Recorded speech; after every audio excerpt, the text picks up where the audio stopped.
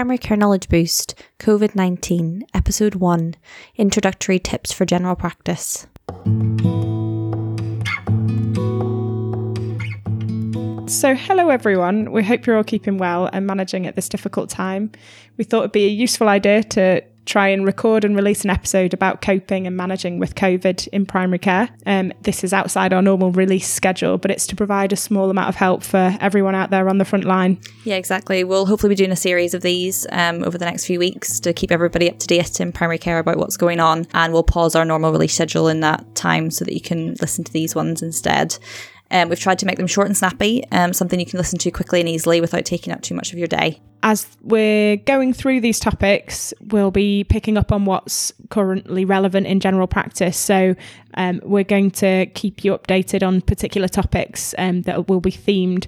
So at the moment, we're thinking of doing an episode based all around meds management and an episode on telephone triage potentially, or tips for video consults as well. Yeah. And thinking about some vulnerable groups like the elderly and children and palliation, things like that. So we will cover a wide range of different things. And if you have any thoughts, we'll tell you at the end how to get in touch with us, so you can drop us your questions as well.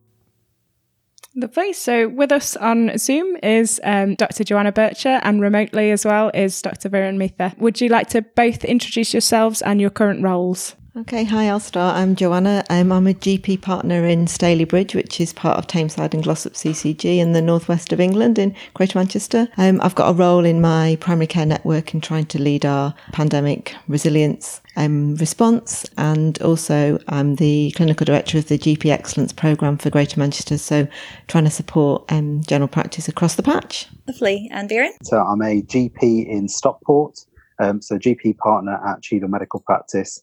I'm also a PCN clinical director for our primary care network, and I'm also a clinical director at the CCG. In terms of COVID, I've sort of taken a bit of an unofficial role in Stockport, so just trying to pull together information for our practices and just trying to cascade that really. I think we found that there's been a bit of a pause or often a delay in kind of national guidance reaching us. And then when it does, we're bombarded with lots of different pieces of information.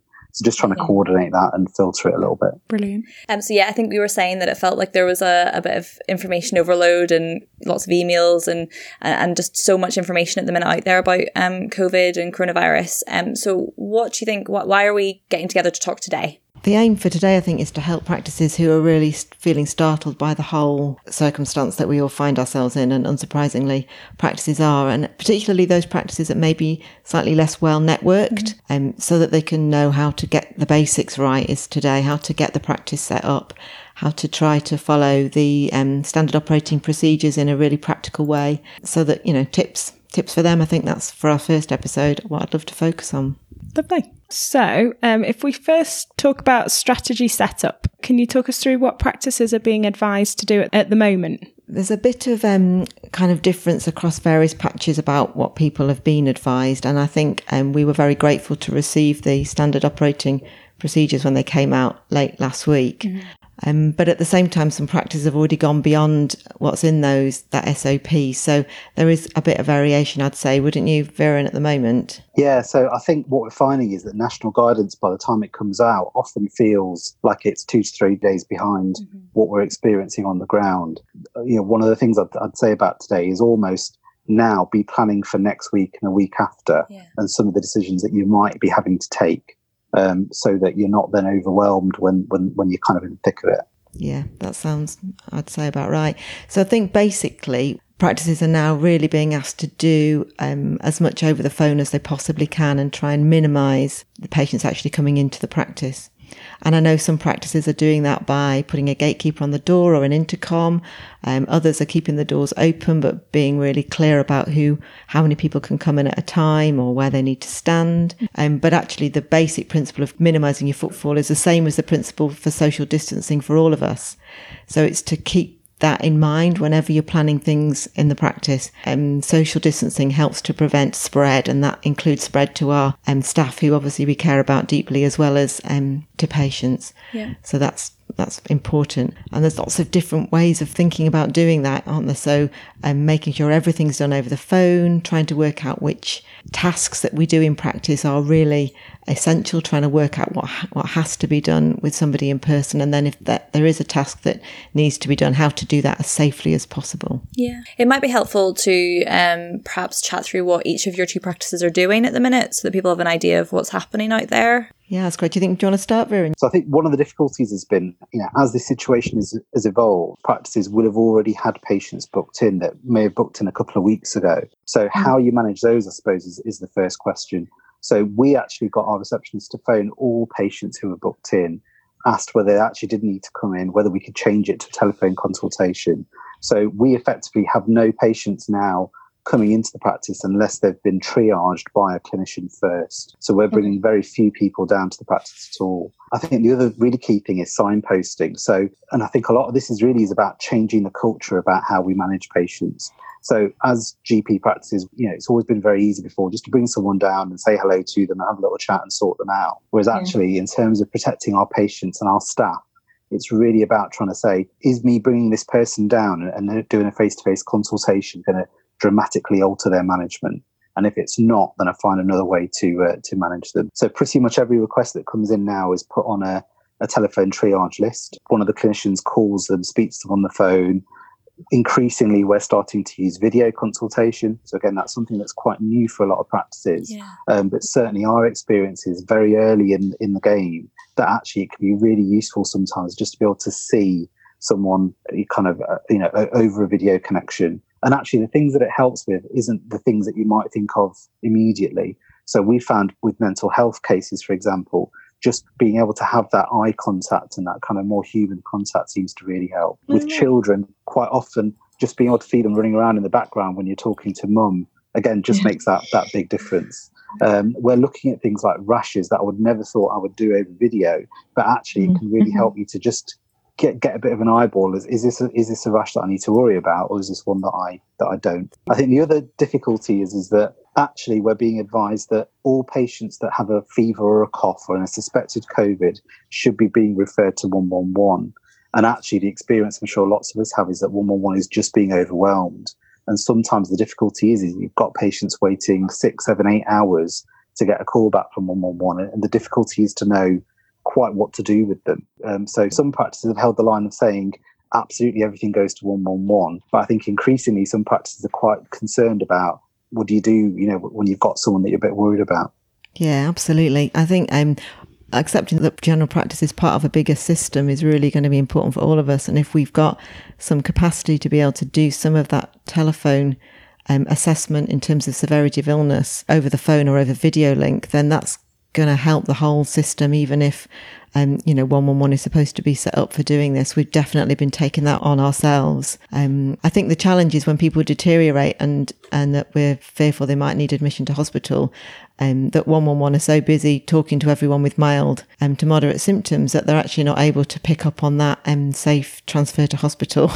So anything that any general practice can do to contribute to supporting them, I think is a good thing. Yeah, so one thing we've just launched today in Stockport is a community assessment service. So between our out-of-hours GP and our GP Federation, they're taking more of a role of assessing face-to-face patients with suspected COVID who aren't able to get a response elsewhere. Now, not every area will have that, but certainly, within PCNs, it's definitely worth people starting to have those conversations about, well, what happens actually if we can't manage at one site? Is it sensible for all of us to be bringing these patients down to all of our practices and then all having to do deep cleans, etc.? One example that some PCNs are looking at is where you have a hot site in a PCN and then the other areas become sort of cold sites. The other advantage of that is your staff who are at risk, you can start to move them to a cold site so they're not being exposed to the potential face-to-face cases. So that's the other part of this, obviously thinking about your staff and how we keep them as protected as possible too. I think I'd need to add on to that, though, the fact that we need to treat every person that we come into contact with as if they could be a COVID carrier. So wouldn't want practices to be lulled into a false sense of security by that. I think anyone that you feel needs to come down for any kind of assessment, an urgent blood test, maybe a disease-modifying drug monitoring test or something that your practice may have decided is still part of essential general practice work, your staff member needs to be in the PPE that we've been provided with in order to minimise any risk to them and to limit their exposure as much as possible. And that can be also simple tips like asking people who are coming in just to come on their own and not to bring a partner or friend or child with them. Yeah. And that's for other kind of face-to-face things that we've deemed to be still important, like childhood immunisations, that the child just comes with a single parent. Obviously, typically, often, several relatives come along or both parents, but sensible social distancing. I think practices need to really try and embed that as a rule for their population. Yeah, I think what you say, Joanna, as well, it makes sense because if you follow that, everything else will fall into place. If you're working out how to keep that distance from people, then all the other stuff that you've talked about just comes naturally from that. And yeah, it does. I think the useful document that I think you're going to put a link on to that came out just literally this afternoon as we were preparing the podcast from the RCGP and the BMA, where they have collated in their view what are kind of essential things to carry on within general practice, what we should possibly continue with if you're able to, and that means, I guess, if you've still got capacity, if you've got enough staff to deliver it, and then those which just, they can wait, you can find an alternative way of doing that rather than carrying on with that work to release some capacity. So you find things like smears come into that amber middle group. Mm-hmm. So it's maybe good to continue with them if you've got practice nurses who aren't, say, for example, isolating for any reason or in a vulnerable group themselves. And you're able to offer that, or you may need to risk assess it and offer those to, for example, people that have had a previously positive HPV and have been asked to come back for a repeat in 12 months or a post-treatment smear. So having somebody in your practice or a few clinicians in your practice who are able to do that kind of risk assessment in discussion with the rest of the team so that everybody's on board with it can be really useful. One thing I would say, just keep talking. Make sure you keep talking to your practice staff and the whole team members. They're likely to be a bit scared, and they want some clear guidance from the GP lead and practice manager lead in terms of how you're going to keep them safe and what they should and shouldn't be doing. So we found Zoom really useful even in the practice. We've had practice meetings with us sitting at our own computers with a webcam. So even if we're in the same building, we're not in the same room. And so that's not the only platform out there. I've found it the best. So, and I don't work for them, so I can say it. Find a way that you can at least keep touching base with each other regularly, daily, to keep everybody up to speed and make decisions as a group. Yeah, brilliant. That's really helpful to have daily contact. Have you built that into your practices in terms of a scheduled time that you've carved out? Or what we tried to do is set up a daily huddle. Mm-hmm. Certainly the admin team have a sort of huddle at just before the phones go over around 8 o'clock. And then quite frequently we're having a sort of practice team meeting at over lunchtime. That seems to be the best time that people are available. Actually, what we found is with increasing amount of telephone triage, if anything, there's a bit more flexibility in the diary to be able to get together. So actually, we're finding that people can touch base that little bit more. One little thing we've done is, so if you telephone triage someone and you're not sure about whether you need to bring them down or not, we're suggesting that you discuss that with a second clinician. Just really to help protect people. So if you're deciding to bring somebody down, at least two people have made that decision. So it's a shared decision. And actually, if you're deciding to not bring somebody down that you might otherwise have done previously, again, it just gives that shared decision making and just makes everyone feel a bit more comfortable. And everyone's just having conversations. So actually, you find that actually we're getting to a bit of a consensus about what we do and don't do. Yeah, that's great because it's a new way of working, and actually it feels like the goalposts have all shifted slightly, and so sharing that's a really, really useful way of kind of dealing with a different level of uncertainty, I think, at the moment. Yeah, I think that's absolutely right. And nobody really wants to be in a position where they're doing a physical examination on someone that they've not telephone triaged, that someone else has allocated to them. Makes us all feel a little bit more anxious. So that I think that conversation that Vera mentioned is really useful. And that's another thing. At the moment, I'd say strongly, if possible, if you are going to see people, it's ideally best to see people that you might have triaged, because that means you've already taken their history on the phone. When they come in, they can be in and out the door within sort of a minute or so for you to do that key examination. Yeah. And I suppose you're managing kind of risk in your own way. I think that's one example where actually it's really important that you come together as a practice and decide how you want to to run that, because every practice may want to sort of handle that slightly differently. We've certainly found the amount of face-to-face work that we're doing is really, really reduced. It's a handful per day. And there are some really useful tips about the types of things that you might need to think about to avoid needing to bring people down. So thinking about alternative methods of contraception that might not need a blood pressure check, or if you were commencing somebody on something for their blood pressure or you had done, choosing something that doesn't need blood test monitoring. Yeah.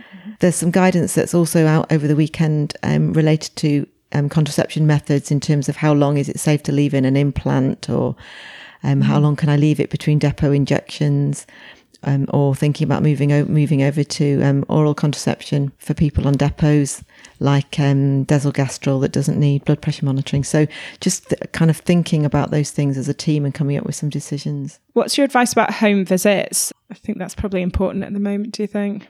I'll talk from Tameside and Glossop point of view, because I know in Stockport, where everyone works, they've actually got an acute home visiting service, which not every area's got the benefit of. So I'll talk from ours. It's very similar principles. So obviously nothing that's not triaged, no face-to-face examination. If you can do it by video or by telephone, if you feel it's unavoidable, PPE, and of course treat everyone as if they could be COVID carriers, even if you're visiting for some other reason. So just do what you need to do and leave, and bag up your PPE, and get back and do any kind of planning over the phone with them later. You find that so much can be done over the phone. And I said, don't underestimate that actually some of these people, who are in their 70s, 80s, even 90s, they've got mobile devices. They may not be able to use, say, your EMIS video solution, but actually WhatsApp video, lots of people do use. FaceTime, lots of people use. We've had guidance from NHS Digital. That's perfectly acceptable if you've not got any other way of contacting people. So, don't just assume that video is only for people in their 20s and 30s. The WhatsApp videos, would you have to run that through a practice phone? So we got people to bring in their own mobile devices. We reset them, and we brought 2 SIM cards. We've got Wi-Fi in the practice. Yeah. So actually it's not people's own numbers that's being shared. It's a practice number. Fabulous. That's great. Is there anything else for just this episode today that you want people to take away from? We'll obviously delve deeper into some stuff as the weeks go on, but is there anything today that you want people to take away? I guess it's really important for practices to be talking to their network and to their CCG, particularly around things like remote working. So can they be provided with the facility for staff, managers and clinicians to work from home where possible? Some of the practices in our network are staggering which clinicians are in the building, even if those clinicians aren't required to self-isolate, just because of the whole social distancing issue. So if somebody can do all the telephone triage from home, or do all the meds management or whatever it is that they need to do without physically coming into the building, remember that is another reduction in social contact. And so kind of think about it and try and get the resources around you to help set that up. And Viren? My advice would be, yeah, absolutely. So if you haven't already moved to a total triage approach, then make sure you're looking at that, as soon as possible.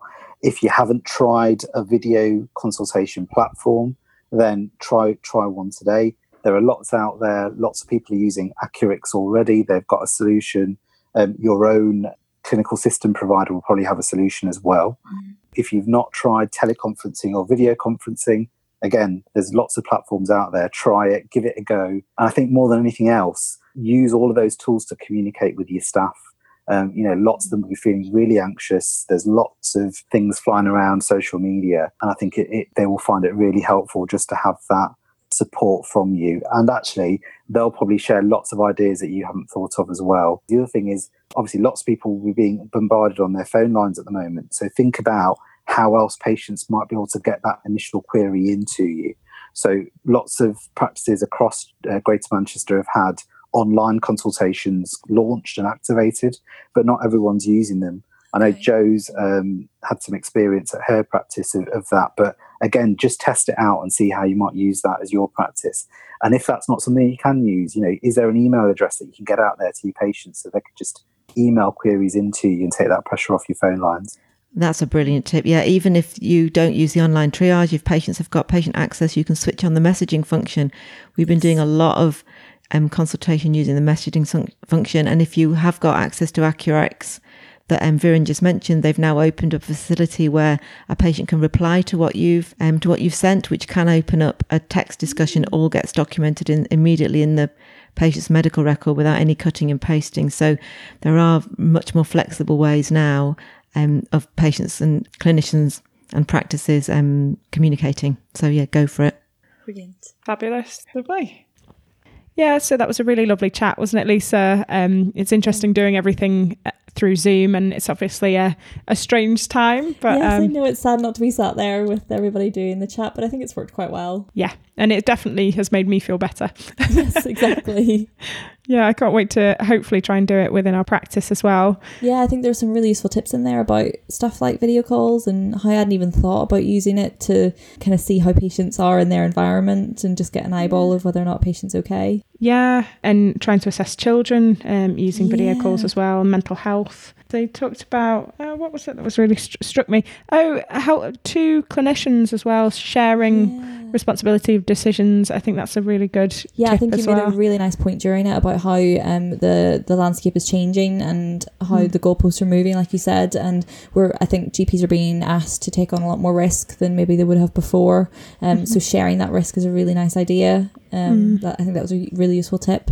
Yeah, to help us all manage. Absolutely. And on that note, please do get in touch with us, because we're going to be quite responsive to what the themes of issues are in general practice going forward. So a really good way of getting in touch with us is on Twitter, and our handle is @PCKB Podcasts. Yep, you can send us a message if you don't want to post publicly on that, and let us know what burning questions or issues you want us to try and focus on. And hopefully these will be a great source of information going forward as we focus them on particular areas that are relevant to us. Exactly. And we'll put the survey link, and it's an anonymous way for someone. If you want to get in touch, you don't want us to know who you are, then please fill in the survey and just put your feedback in that or ask your question in that, and we'll take that on board as well. Yeah, that drops us an email whenever somebody fills out a survey. So thank you to everyone, and I hope everyone's keeping safe and looking after themselves. Yeah, definitely echo that. Until next time. On Primary Care Knowledge Boost.